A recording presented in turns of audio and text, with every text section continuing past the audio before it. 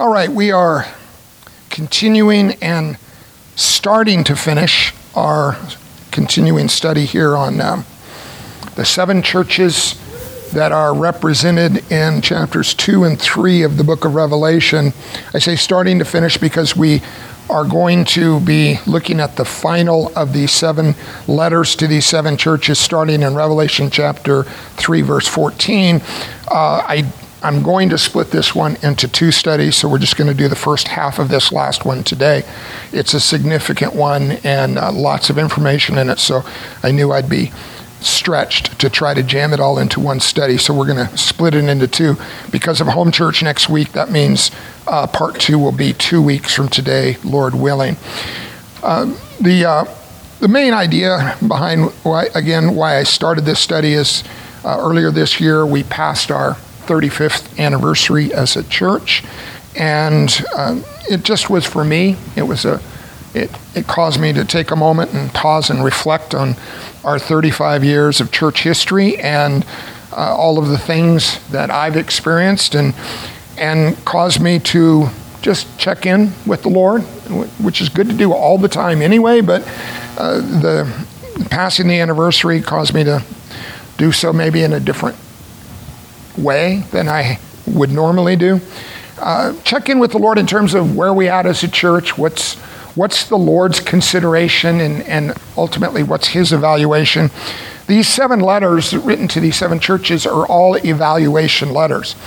The image, remember, from chapter 1 is there's a vision, that the very first vision in a series of visions in the book of Revelation that the Lord gives to the Apostle John. He sees the Lord Jesus in the context of the high priest of the old covenant. But he's not serving in the old covenant temple. He's serving in a greater heavenly new covenant temple. And like in the temple of the old covenant, there were lampstands that populated the interior of the temple structure in order to light that structure, the lampstands being the only light source within the structure of the temple. And the Lord in chapter 1, as he reveals himself to John, he reveals himself as the one standing among and then moving among the 7 lampstands, which he then identifies with the 7 churches. So our working concept is each one of these 7 churches is a lampstand, with the Lord as the high priest, whose primary job on a daily basis in the temple was to visit each lampstand within the temple structure and to evaluate it, to look at the lamps on the lampstand to see how much oil needed to be replenished in those lamps, and then to trim the wicks. The replenishing of the oil, we're connecting to the Lord's encouraging, filling influences in the church, and the trimming of the lamps, the wicks, has to do with the Lord looking at things that need to be removed so that the light of the church can shine as it should. And so that's what the Lord does with each one of these 7 churches. He visits them individually, he looks at them with focused attention, and then he gives them his evaluations. And one thing that should be standing out to us by now is that the Lord's evaluations of these 7 churches are not going to be identical to how they see themselves. We all tend to see ourselves. This is not just true of churches, this is true of everyone. No matter what modern psychology is going to try to tell you, we all tend to see ourselves more positively. We all tend to see ourselves in a better light than the reality of who we are and what we're really like and how we're really living. And this is even true for believers. It's even true for churches, true churches. And all 7 of these are true churches. Otherwise, the Lord wouldn't be writing to them. Once a church is no longer a true church whatsoever, the Lord will lose interest in that group, and he will disconnect. As he had warned the very first of the 7 churches, there comes a point, if a church drifts so far from the Lord, that he describes, I will remove the lampstand from its place, meaning he will no longer identify it as one of his churches at all. And then there's no longer any communication from him to that particular congregation. But here in this circumstance, we have the Lord still writing to these 7. Some of them are in a much healthier, better place than others. Like in our last study, Philadelphia, very, very healthy church. Not a perfect church, but very healthy church. This one, the church in Laodicea, most likely, I think most commentators agree, I certainly see this as well, the most unhealthy of all of the 7 churches. So let me read the entire letter to the Laodiceans. It's not very long, verses 14 through 22. And as I said, we won't cover the entire letter today, but we'll cover at least the first portion of it. Verse 14, to the angel of the church in Laodicea, write the words of the Amen, the faithful and true witness, the beginning of God's creation. I know your works. You are neither cold nor hot. Would that you were either cold or hot. So, because you are lukewarm and neither hot nor cold, I will spit you out of my mouth.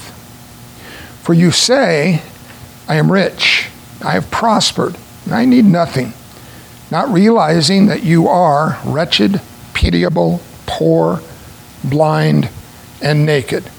That is probably as far as we'll get today, but let me read on. I counsel you to buy from me gold refined by fire, so that you may be rich, and white garments, so that you may clothe yourself and the shame of your nakedness may not be seen, and salve to anoint your eyes, so that you may see. Those whom I love, I reprove and discipline. So be zealous and repent. Behold, I stand at the door and knock. If anyone hears my voice and opens the door, I will come into him and eat with him and he with me. The one who conquers, I will grant him to sit with me on my throne, as I also conquered and sat down with my Father on his throne. He who has an ear, let him hear what the Spirit says to the churches. So I'll emphasize once more this last verse, verse 22. It's the one verse that occurs in all 7 of the letters, and it is it's our basic principle of how it is that we can find some point of application in each one of these 7 letters to our circumstances. Even if we don't find identical comparisons between ourselves as a church and any one of these 7 churches, there are lessons to be learned from all of them, because as the Lord emphasizes to each one, if you have spiritual ears, if you have discerning ears, if you're really listening to what I'm saying to this church, for us 2,000 years ago, in a far distant removed culture, much unlike the culture we live in today, in terms of, just the practicalities of what life was like. Nevertheless, we can hear what the Spirit said to them and find application to what the Spirit would be saying to us if we were one of the 7 as it was written in those days. All right, so for each one of these letters, I've given some brief background of what was going on in the city, the history of the city, the nature of what distinguished that particular city, because the Lord chose, and I love how the Lord does this, he did it with all 7 of them, he chose circumstances that were very familiar, not just to the Christians in Laodicea, but circumstances very familiar to anyone that lived in Laodicea, and he chose to use those historic and cultural reference points to then make a spiritual point to his people in terms of how he was evaluating their spiritual condition. All right, so Laodicea was located, again, all these 7 cities were in a circular pattern on the main land, just opposite the small island where John was imprisoned as he was writing this letter. And they were all connected by a Roman road and a Roman postal route. And Laodicea being the 7th, if Ephesus was the first city, Laodicea was completing that circle, and you would then continue on to Ephesus to complete the postal route. And it also happened to be located right at the juncture of 2 very important trade routes that the Roman Empire used to connect to the eastern part as the empire moved into its farthest reaches on the east and then did trade with the nations that were to the far east. So as a result, there was lots and lots of business that was being done in Laodicea. As a result, also, it was, of these 7 cities, the wealthiest of the 7 cities. Lots of prosperity, lots of finance. What the city was known for, more than anything else, were 3 industries. They had a very prosperous, very active banking industry. There were people that would come from all over the region in order to do their banking in Laodicea. They were known for their garment industry, and specifically the sheep in this region of the world. For some unknown reason, they tended to all be black in their wool, and a very luxurious quality of wool. Some people speculate it was because of the nature of the water that they drank, or something to do with the minerals in the soil, but the sheep produced this luxurious black wool, which was then harvested and woven into these special black garments, which were highly prized throughout the empire. And then third, there was a very famous medical school in this area, and they were known for 2 things. They were known for an ear salve. Whenever you had ear problems, you would go to the medical school and they'd rub this salve in your ear to hopefully try to resolve what your ear problem was, and an eye salve that was compounded only in this region. It was the only place in the world where this particular eye salve was produced, and was kind of touted as a cure-all for any eye problems, any eyesight problems that people had. In terms of worship, the spirituality of the city, they had the normal attention given to Greek and Roman gods, like there was a temple to Zeus, there was a temple to a local god from ancient history that still continued to this day. But the primary focus of worship in the city of Laodicea that distinguished it from the other 7 cities was emperor worship. Now, all 7 of the cities had an issue with that, because emperor worship was a growing cult in those days. But here in Laodicea, it was really highlighted, it was really focused on, and Laodicea itself was considered by the emperor to be the most loyal city in this entire region. There had been, a few years before, a rebellion against the Roman Empire that had risen up in this region. And during that rebellion, all of the other 6 cities had turned against the emperor and against the Roman Empire, except for Laodicea. They remained true and faithful throughout that rebellion. And so the emperor looked upon the city very favorably. And of course, they took great pride in the fact that they had remained true and loyal to the emperor. And the temple that was dedicated to the worship of the empire and to the emperor in particular was kind of the focal point of the religious life of the city. Now, all of those details that I've just described, the Lord finds a way to highlight and then apply that in some spiritual way in the details of the letter that we're going to be looking at. All right, now for each one of the 7, the Lord, as I've described, reintroduces himself to the church. Again, these are true churches. Therefore, these are people that already know the Lord. They've heard the gospel. They understand that Jesus is Lord. They understand that Jesus is Savior. They understand at least the basics and the essentials of what define the Christian faith. But the Lord chose in each of the 7 cases to highlight aspects of who he was in a way that would speak to the issues that they were dealing with or struggling with. And his reintroductions are unique to each one of the 7 churches, so that he wants himself known in a particular way to the Laodiceans. So he reintroduces himself 3 ways to this church, and these are all found in verse 14.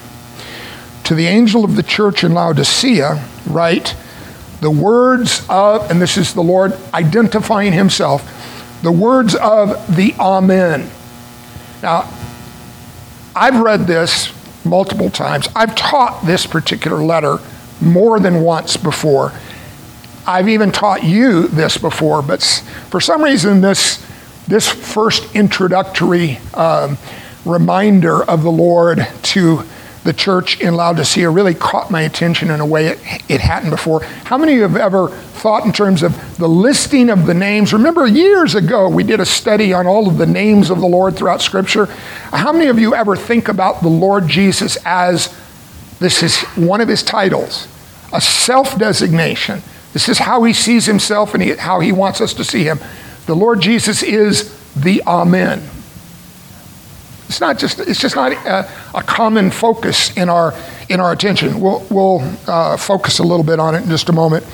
So he says, the words of the Amen, the faithful and true witness, that's his second designation, and the beginning of God's creation.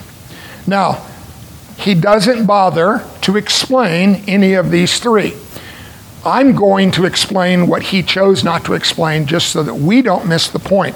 It's entirely possible that the Laodicean Christians missed the big points of how he was reintroducing himself. And I just think it's interesting that there are times when the Lord just declares truth to us and lets it just sit on our mind and heart without giving us a lot of explanation connected to it. And I think it's meant to then, when he does it this way, without attaching a lot of explanation, it's meant to stir us. It's meant to stimulate us. You know, if the Lord were to write this church a letter, and I'm one of the responsible ones to govern and lead and guide the church and to teach the church, and if the Lord were to introduce himself to Tree of Life in Northridge, California today and say, I am writing to you as the Amen, I'm not just going to read past that and run on to the rest of the letter and say, oh, all the good stuff is after that. There's some good stuff right in that, but what is that good stuff? So if I asked you this morning, can you clearly grasp, without explanation, what it is that he meant when he said, I am the Amen? And if we can't say that with certainty, then that's a stimulator to, okay, we need to dig in right at that point. So let's do that.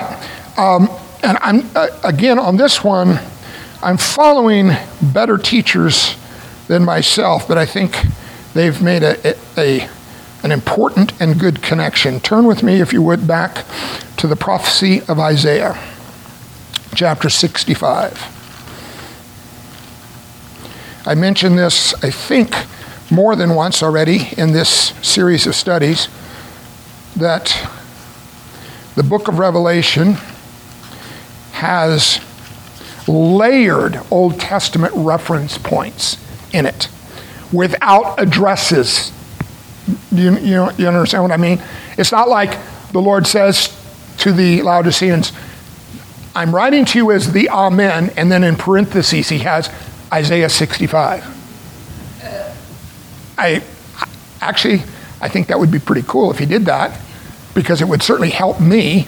But he just chooses to make the declaration, and if we're stirred to wonder about it and to consider it and to think about it and to dig in at that point, there's the real possibility, by the Spirit's help, that we will find those connections. And others have found this connection in Isaiah 65. I think it's a good one. So what I'm going to do is I'm going to focus our attention on verse 16. But before we get to verse 16, let me just read the first couple of 3 verses of the chapter, because it kind of sets the context of why he said what he said in verse 16. So Isaiah 65, verse 1. This is the Lord speaking. He's speaking to his people, and they're not in a good and healthy place as he's speaking. He says, I was ready to be sought by those who did not ask for me. I was ready to be found by those who did not seek me. I said, this is the Lord speaking to people. Here I am, to a nation that was not called by my name. So if it's a nation that was not called by his name, what nation is he talking about? He's talking about a Gentile nation outside of the boundaries of his covenant people. He says, I spread out my hands all the day to a rebellious people who walk in a way that is not good, following their own devices. A people who provoke me to my face continually, sacrificing in gardens. Now, who are they sacrificing to by implication? Not to him. They're sacrificing, maybe they're even mentioning the name of the Lord, but they're certainly in their heart, they're worshiping idolatrous, human invented gods. And there may even be some combining of true worship with false worship. And anytime, as we've studied through these 7 letters, anytime you combine true worship with false worship, what do you end up with?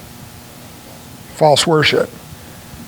True worship is pure, and there's only truth in the expression of true worship. Anytime you add false elements to true worship, it only corrupts the true worship. It's not that true worship then swallows up the false elements and incorporates them and says, this is still true worship.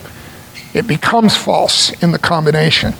So they're sacrificing in gardens and making offerings on bricks, who sit in tombs and spend the night in secret places, who eat pig's flesh, and broth of tainted meat is in their vessels, who say, keep to yourself, do not come near me, for I am too holy for you. So the idea here is these are a people that he's speaking to at the beginning of the chapter who are self-evaluating themselves as what? I am a holy person. I have got my spiritual life together. But in the Lord's evaluation, what are they actually? They're a rebellious, corrupted people. So what does that context have to do with the letter that we're reading in Revelation 3 to the Laodiceans and the connection that Jesus says to them? First thing he says by way of reintroducing himself to an unhealthy church, I am the Amen. Well, we'll see the connection in verse 16 in just a moment, but the point is, this is capturing where the Laodiceans were. They were claiming that they were a holy people. They were self-evaluating themselves as things are in a good place in my spiritual life. And we'll identify from the letter's details exactly what they were basing that false and deceptive self-evaluation on. They were basing their sense of, I'm in a good place, on something entirely different than what the Lord says we should really base that evaluation on. But the Lord's evaluation was something entirely different, and that's the headbutting that's going to happen in this letter, is the church sees itself in one way, the Lord sees them in an entirely different way. All right, so let's come to verse 16 now. And now, in between the verses I read and this verse, the Lord has intervened. And the Lord has rescued a people for himself. And now he's describing what life will be like after that rescue. So that he who blesses himself in the land, that being the promised land, shall bless himself by the God of truth. And he who takes an oath in the land shall swear by the God of truth. Because the former troubles, and what are the former troubles? The former troubles are all of the consequences we experience in life when we go our own way and disregard and ignore the way of the Lord. Doesn't mean that there aren't troubles if we're truly walking with the Lord. I think there are, really, if you've walked for any length of time with the Lord, in spirit and in truth, you understand that walking with the Lord doesn't guarantee you a trouble-free life, right? Am I right or am I wrong? Yeah. Walking with the Lord doesn't guarantee you a trouble-free life, but what it does guarantee you is a way to walk through those troubles that, number one, and first, more than anything else, more importantly than anything else, pleases the Lord, serves his purpose, and accomplishes things in you so that you can look back on it later and say, while it may have been trouble externally to me, in what it produced in my life, it was actually the blessing of the Lord. There are many things in my younger life in the Lord that I can look back on and say, I would never have chosen this experience for myself. But look what that produced in me. by the grace of God. And so I don't look back on it and say, oh, this is a horrible thing that happened to me. I look back on it and say, this is actually, for me, the wonderful thing that happened to me, because I would not have changed in the way that I did had I not gone through that by the grace of God and be changed by it in the way that God's grace changed me. So he says, he who blesses himself shall bless himself by the God of truth. He who takes an oath shall swear by the God of truth, because the former troubles are forgotten and are hidden from my eyes. All right, so where do we get the connection to the Amen concept as the Lord introduces himself to the Laodiceans? It's not obvious in our text, our English translation, but in the original text, in verse 16, the Lord says it twice. He introduces himself twice in verse 16. He designates himself twice, but the literal translation is this: he who blesses himself in the land shall bless himself by the God of Amen. That's what he actually says. And he who takes an oath in the land shall swear by the God of Amen.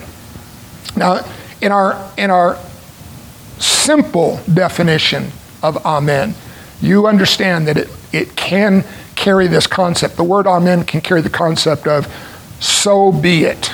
It's kind of like an affirmation. You know, when we say at the end of our prayers, generally speaking, how many of you, not every single time, but how many of you often say the word Amen when you end your prayer to the Lord? All right? Is it just like the magic word that will get the results, and so you say it at the end of your prayer? If you don't say the word, you don't get the prize? Is that the way the word Amen works? What are you thinking when you say the word Amen?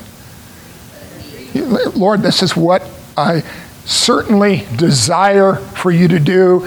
I'm asking you, I'm not demanding this of you, I'm asking of you. When I say Amen, I'm asking for you to make it so. Right? And it has that sense. But it also has an even greater sense as a word which signifies a kind of a stamp of authenticity. A stamp of, this is certainly true. And when he uses it as a self-designation, as a name, he's saying, I'm the true one. I'm the authentic one. The God of Amen is the only true and authentic God. In the midst of a world that's given over to worshiping everything under the sun and even the sun itself. And I'm talking about the natural sun, as opposed to, of course, the Son of God.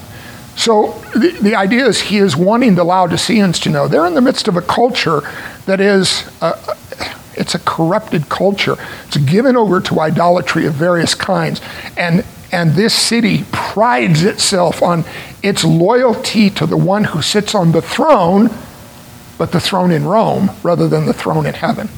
The one who has called himself from Rome a God among men.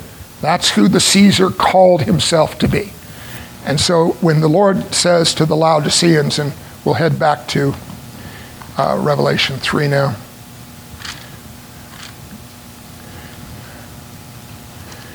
When he says to the Laodiceans,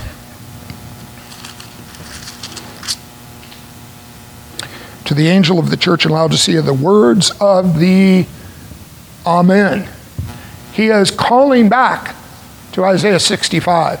He's calling himself the God of truth in the sense of the authentic and true and only authentic God.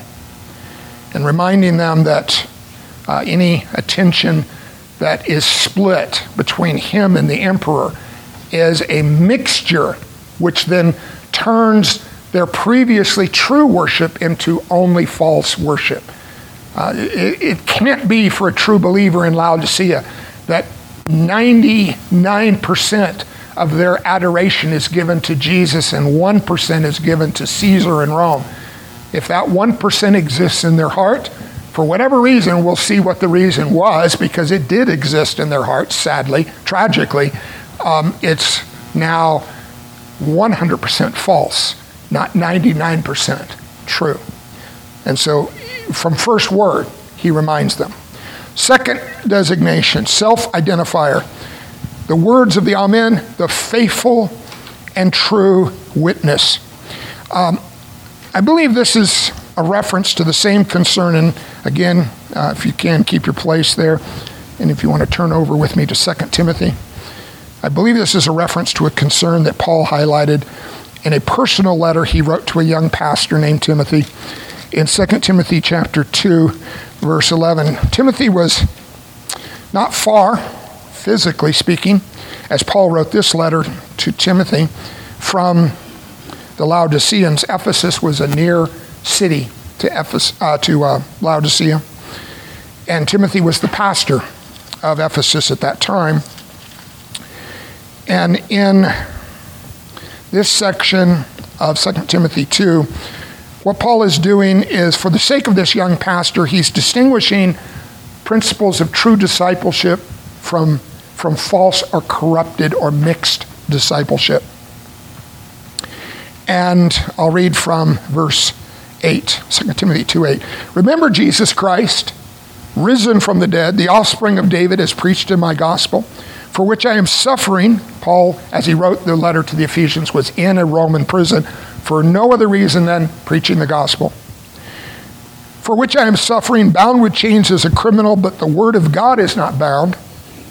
Therefore I endure everything for the sake of the elect, that they also may obtain the salvation that is in Christ Jesus with eternal glory. The saying is trustworthy, for if we have died with him, we will also live with him. If we endure, we will also reign with him.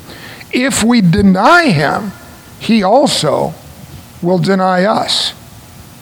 If we are faithless, he remains faithful, for he cannot deny himself.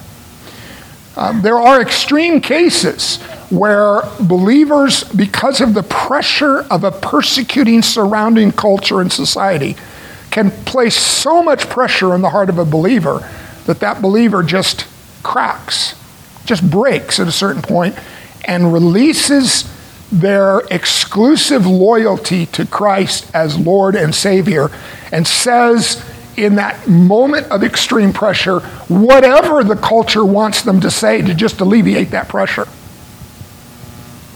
Just stop persecuting me. Just leave me be. Let me live in peace. I'll say anything you want me to say. And in those extreme moments, the word of the Lord is regarding the nature of our discipleship in that moment.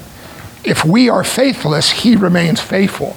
Our faithlessness is not a measurement of his faithfulness, because while we can potentially, like Peter in the courtyard that night that Jesus was arrested, we may deny him, but he will never deny himself. And so here, to the Laodiceans who were compromising their allegiance to Christ in order to accommodate the surrounding culture for a very specific, strong, motivating reason, the Lord reminds them, I'm the faithful and true witness. I will not deny myself, even if you are denying me. And again, their denial is not necessarily as blatant as Peter's was that night. How blatant was Peter's denial the night Jesus was arrested? I don't even know this guy, because I'm afraid, this is what was going on in his mind and heart, I'm afraid that if I say I know him, if I say I'm related to him, if I say I'm a follower of his, they're going to do to me the same things they're now doing to him, and I can't stand the idea of having to endure that. So his was an extremely blatant denial, but there are much more subtle denials of the Lord. It can be just as subtle as the moment where you should speak up, you just choose not to because you're afraid of the reaction that you'll get from those in the culture that don't want to hear what you have to say. So anyway, the Lord reintroduces himself to them, and he says, I am the faithful and true witness. He's the one that remains true and faithful to the gospel and to the reality of who he is. He will never deny himself. And then the third identifier, as he says to them, I am the beginning of God's creation. It's an interesting designation, and the question is, why did he not? Is that true? Of course, it's true. It's asserted in Scripture from Genesis chapter 1 all the way through Revelation and the end of the book. But why did he bring this up to the Laodiceans? So we'll talk in more detail in just a moment, but there was a sister church to the Laodiceans that we're, I think, a little bit more familiar with. A close city. It was just a few miles away. It was the city of Colossae, and there was a true church in that city as well. And of course, that's the church that the letter to the Colossians was written to address. And in that letter, in fact, let's turn to Colossians.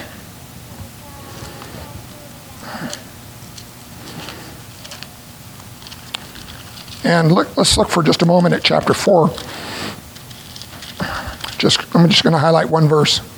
This is just a practical verse as Paul was giving instructions to the Colossians about what was to be done with the letter that they had received from him, the Colossian letter. And he references the church of the Laodiceans. Paul says, well, I'll read 15 to 16. Give my greetings to the brothers at Laodicea and to Nympha and the church in her house. And when this letter, the Colossian letter, has been read among you, have it also read in the church of the Laodiceans. And see that you also read the letter from Laodicea. So there are two letters. One was sent first to the Colossian church. One was sent first to the Laodicean church.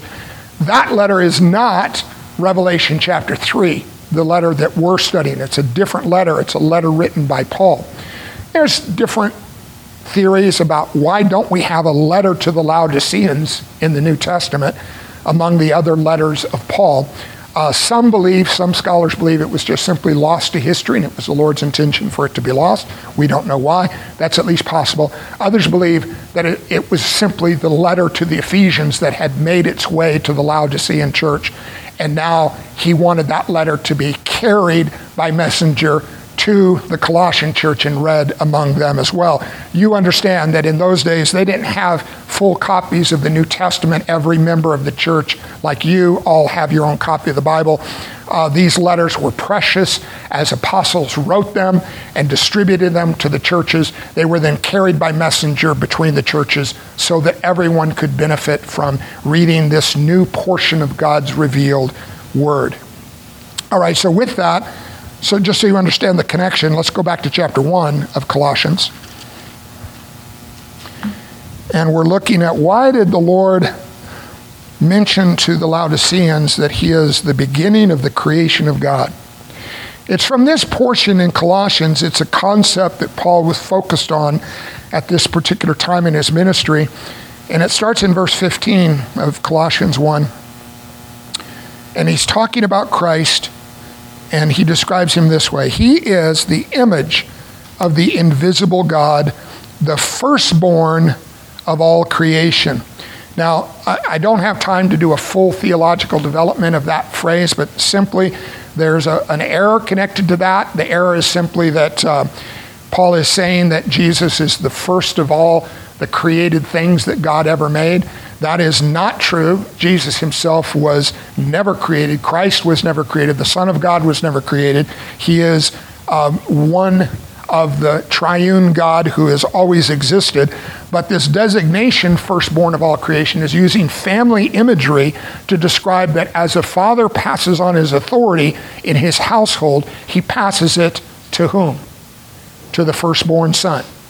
That's who would carry on the father's authority to the next generation. It's basically declaring that all of the father's authority is invested in the Son of God. He is the firstborn of all creation. For by him all things were created in heaven and on earth, invisible and visible, whether thrones or dominions or rulers or authorities. All things were created through Christ and for Christ. And he is before all things, and in him all things hold together. And he is the head of the body, the church. He is the beginning, the firstborn from the dead, that in everything he might be preeminent. The emphasis of why he reintroduces him to the Laodicean church is that he wants them to understand that if they're going to be a true church, because the fact that he's writing this letter, as unhealthy as they are in this present moment, the fact that he's writing the letter means there's still a hope. There's still a possibility. They still could turn. They still could change. They still could, by the grace of God, recover themselves to a healthy place. But this is the starting point. He must be preeminent in their hearts. And he allows no room to be given to the acknowledgement of Zeus, no room to be given to the local deity that had been worshipped for generations, and certainly no room given to the worship of the emperor who sits on the throne in Rome, other than just for practical political purposes only, but zero amount of worship can be given in that direction if they're going to remain true and allegiant to him as the first of God's creation, the beginning of all things that God will accomplish in history. All right, back to Revelation 3. We've finished our introduction. What does he have to say now? What's the Lord's evaluation of the church? How does he look at them? Does he see them the same way they see themselves? And the obvious answer is, no, they see themselves much more favorably than how he sees them. And one of the tricks, it's not a trick, you understand, it's just a figure of speech, but one of the tricks of learning how to be a healthy church is you have to be willing to at least cry out, Lord, help us to see ourselves from your perspective. And if at any point we are in a place or in a pattern or in a set of ways of doing things that is not pleasing to you, you have to be willing corporately, not just individually, have to be willing to give up the ways that pleased ourselves in order to embrace what it means to fully be pleasing to him. So his evaluation starts in verse 15, and he says something similar to them that he says to almost all of the other churches, the others of the seven. Verse 15, I know your works. So we're heading in a good direction here, right? It seems like he's going to say something pleasing, something that's in his sight. Okay, this is good. You've got this going for you. I'm on board with what I see among you. I know your works.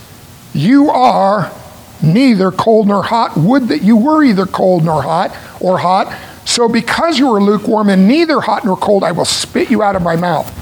So all of what he just said about hot, cold, lukewarm, and spitting is connected to their works. What does that tell us about their works? There's nothing that he sees. Works, remember, are activity in the church. Things that the church is focused on doing. And here's the bottom line of what every church should be thinking. Is what we're doing what the Lord wants us to be doing? Is what we're doing pleasing to the Lord? Is what we're doing serving his purposes? Is what we're doing in our activities, is it accomplishing what he wants us to accomplish? Because he brought us together for the purpose of serving him. We don't get together as a church just because it serves our own individual purpose. I will just tell you right now, and I'm one of the pastors of the church, if it weren't for the concept that the Lord has called the church together to serve his purpose, I wouldn't even come to church. Me. I had this thought this morning. I'm going to be real honest with you. My football team is playing at 10 a.m. this morning. That means they've been playing for 25 minutes and they're on national TV and it's an important game. I would have loved to be home this morning, sipping a cup of coffee, maybe have some snack with that, watching my team go down in flames as they often do. That's what I would have loved to be doing this morning. But I'm not doing that. Why? I know and understand I'm here to serve the Lord's purpose. But if not for that, then what are our activities for then? He says, I know your works, but Neither here nor any other verse in this short letter to the Laodiceans, there's not a single word of commendation. There's not a single pat on the back. Almost every other letter is filled with encouraging words as the Lord sees the good things that are going on in the lives of the churches. This one, he has no good thing to say to them whatsoever. There is no worse place you can reach as a church. Filled with activity, but none of it has any eternal value or significance whatsoever. On the final day, unless they had changed after they received this letter, they're going to spread their works out, so to speak, before the throne of God for his evaluation. And he's going to say, okay, I'm going to evaluate this, and it's either going to be gold, silver, and precious stone quality stuff, or it's going to be wood, hay, and stubble. And every single thing they did ended up in the wood, hay, and stubble burned up pile. It's going to just be ash in the end. Nothing of lasting and eternal value. Think of it, an entire church functioning, living, and meeting, and doing stuff, and none of it meaning anything. None of it. Why? He says, he uses this whole imagery. I've taught this before. You might remember it from before, but he starts talking about hot and cold and lukewarm. What is he talking about? He's talking about water. There was a problem. There were many practical benefits of living in Laodicea. Like I said, the richest of the 7 cities.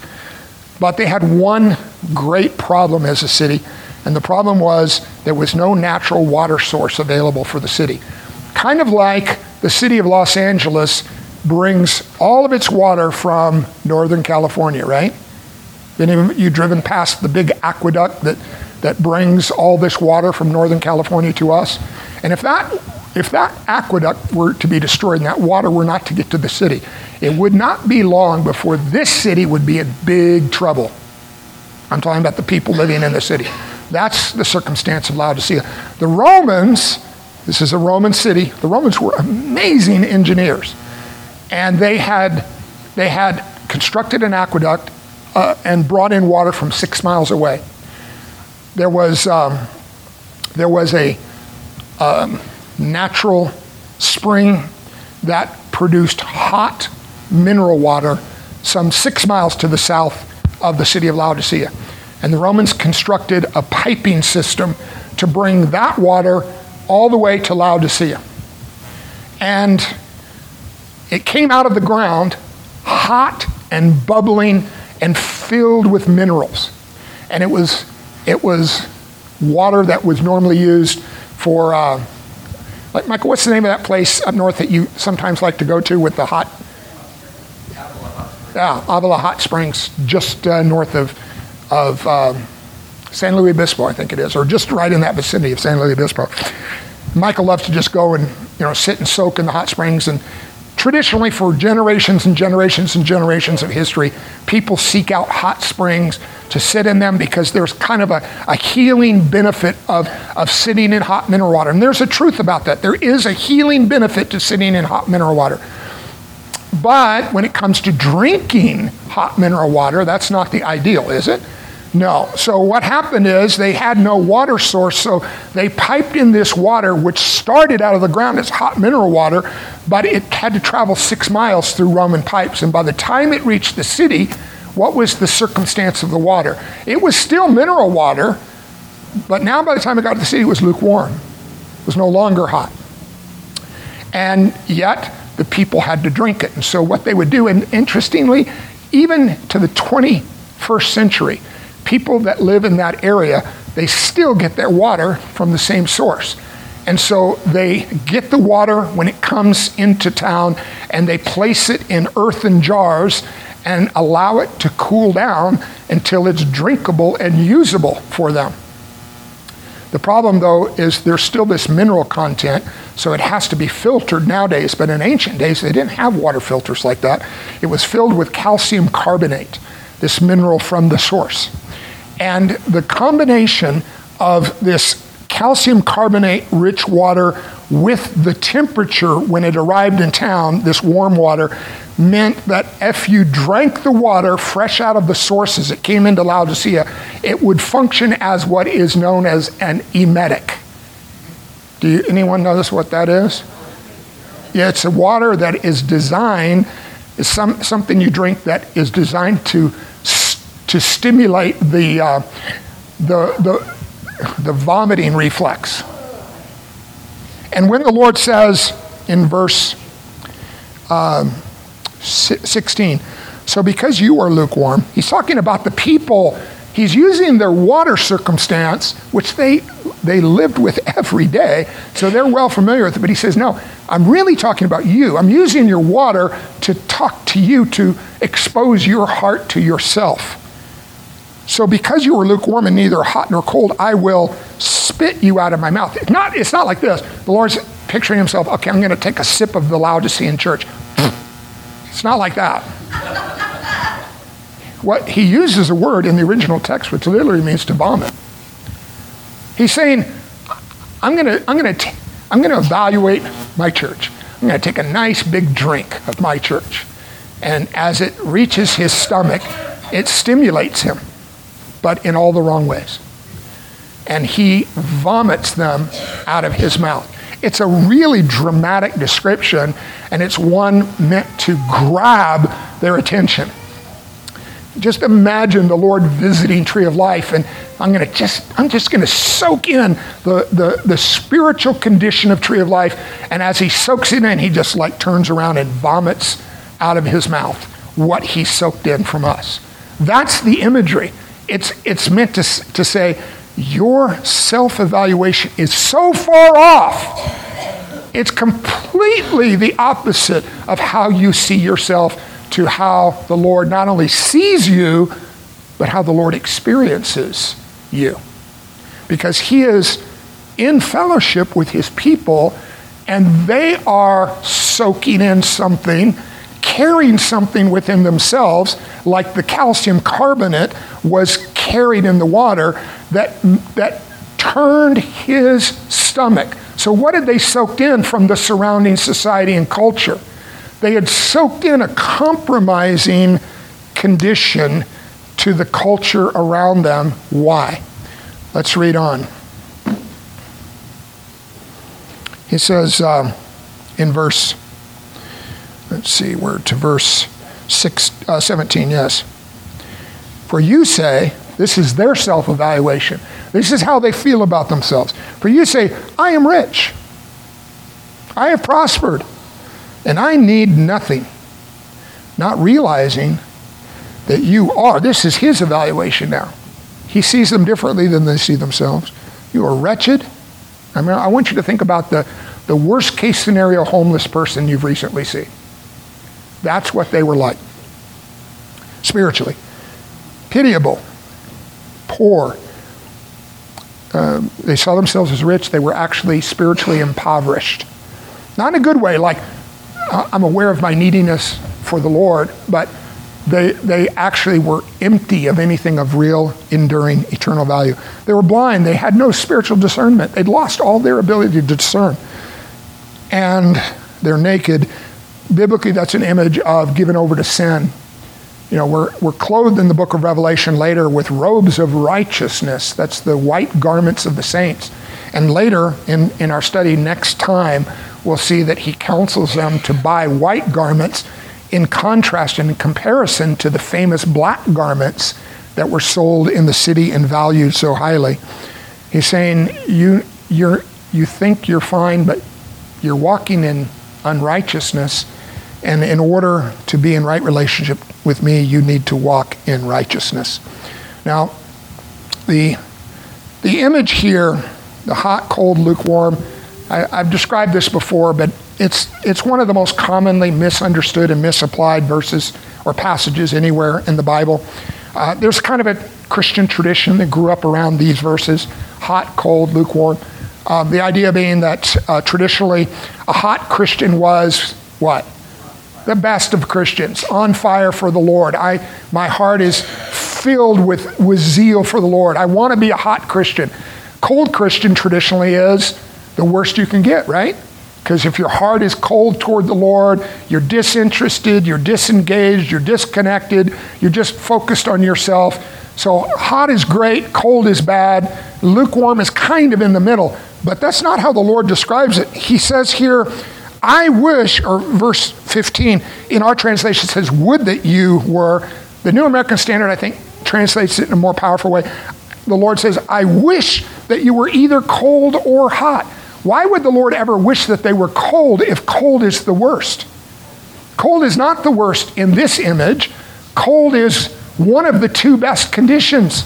Hot is good, cold is good. The only bad option is lukewarm. Why? Because the sister cities nearby, one was Hierapolis. They were also, just like the city to the south, they were famous for their hot springs.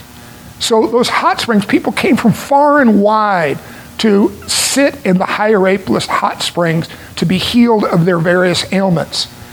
And it was therefore a useful water, not for drinking, but for healing purposes. The city of Colossae, which was also close by, was famous not for hot waters, but for its cold mountain spring water. Kind of like, and I'm not describing the true quality of the water. I don't know the true quality of the water, but Arrowhead spring water, I remember for years and years, you could get water that's supposedly bottled at the foot of the Arrowhead Mountains, not too far from here. And Colossae had this wonderful cold mountain water that people valued for its drinking purposes. So hot water is useful for healing. Cold water is useful for refreshment. Lukewarm water is useful for vomiting. That's the point he's making. I wish that you were useful in my kingdom service for healing purposes. And I'm not talking about miraculous healing, just that you're out there putting the world back together. You're out there putting broken lives back together. Or I wish that you were useful like the Colossians for refreshing purposes. As people interact with you in the surrounding society and culture, they're going to be refreshed by the beauty of your heart's devotion to the Lord and your adherence and allegiance to the gospel. But instead, you're somewhere in the middle. And the only reaction that I get from you is to want to vomit you out of my mouth. The idea is they had compromised. And what was the reason they were compromising? It's connected to the thing that they most valued about themselves. Again, verse 17, for you say, I am rich, I have prospered. How did business get done in the city of Colossae? It was all imperial business. And you remember from a previous description, the other churches had to struggle with the same thing, but they struggled more successfully. And that is, to do business in the empire, you had to be a member in good standing of the various business guilds. And in order to be a member in good standing, you had to go and sacrifice to the God in charge of that business, who was the emperor. And you had to be willing to publicly proclaim in front of the other guild members, Caesar is Lord. What had happened in Laodicea is, in order to maintain their business, in order to maintain their level of prosperity that they so enjoyed, they were willing to publicly proclaim Caesar is Lord, knowing full well he wasn't, only Jesus truly was. But for the sake of lining their pockets, that's a small compromise I'm willing to make. The Lord says, I look at that and it makes me want to throw up. It makes me sick. So our takeaway is, we live in a culture. We live in a society. It's not identical to the Laodicean culture and society, but there are so many pressures on our lives to get us to compromise the truths of God's word. Are we going to remain allegiant to him and him alone? Or are we going to make little compromises in order to just get along with the society that wants us to be something other than what the Lord calls us to be? Let's pray. Father, thank you for your word, which challenges us, which speaks to our hearts, and which calls us to follow you in faithfulness, like the one who is the faithful and true witness, the God of Amen. May we walk in his footsteps and may we be more pleasing to you as our takeaway from having considered this letter to the Laodiceans. We ask that in the name of the Lord Jesus. Amen.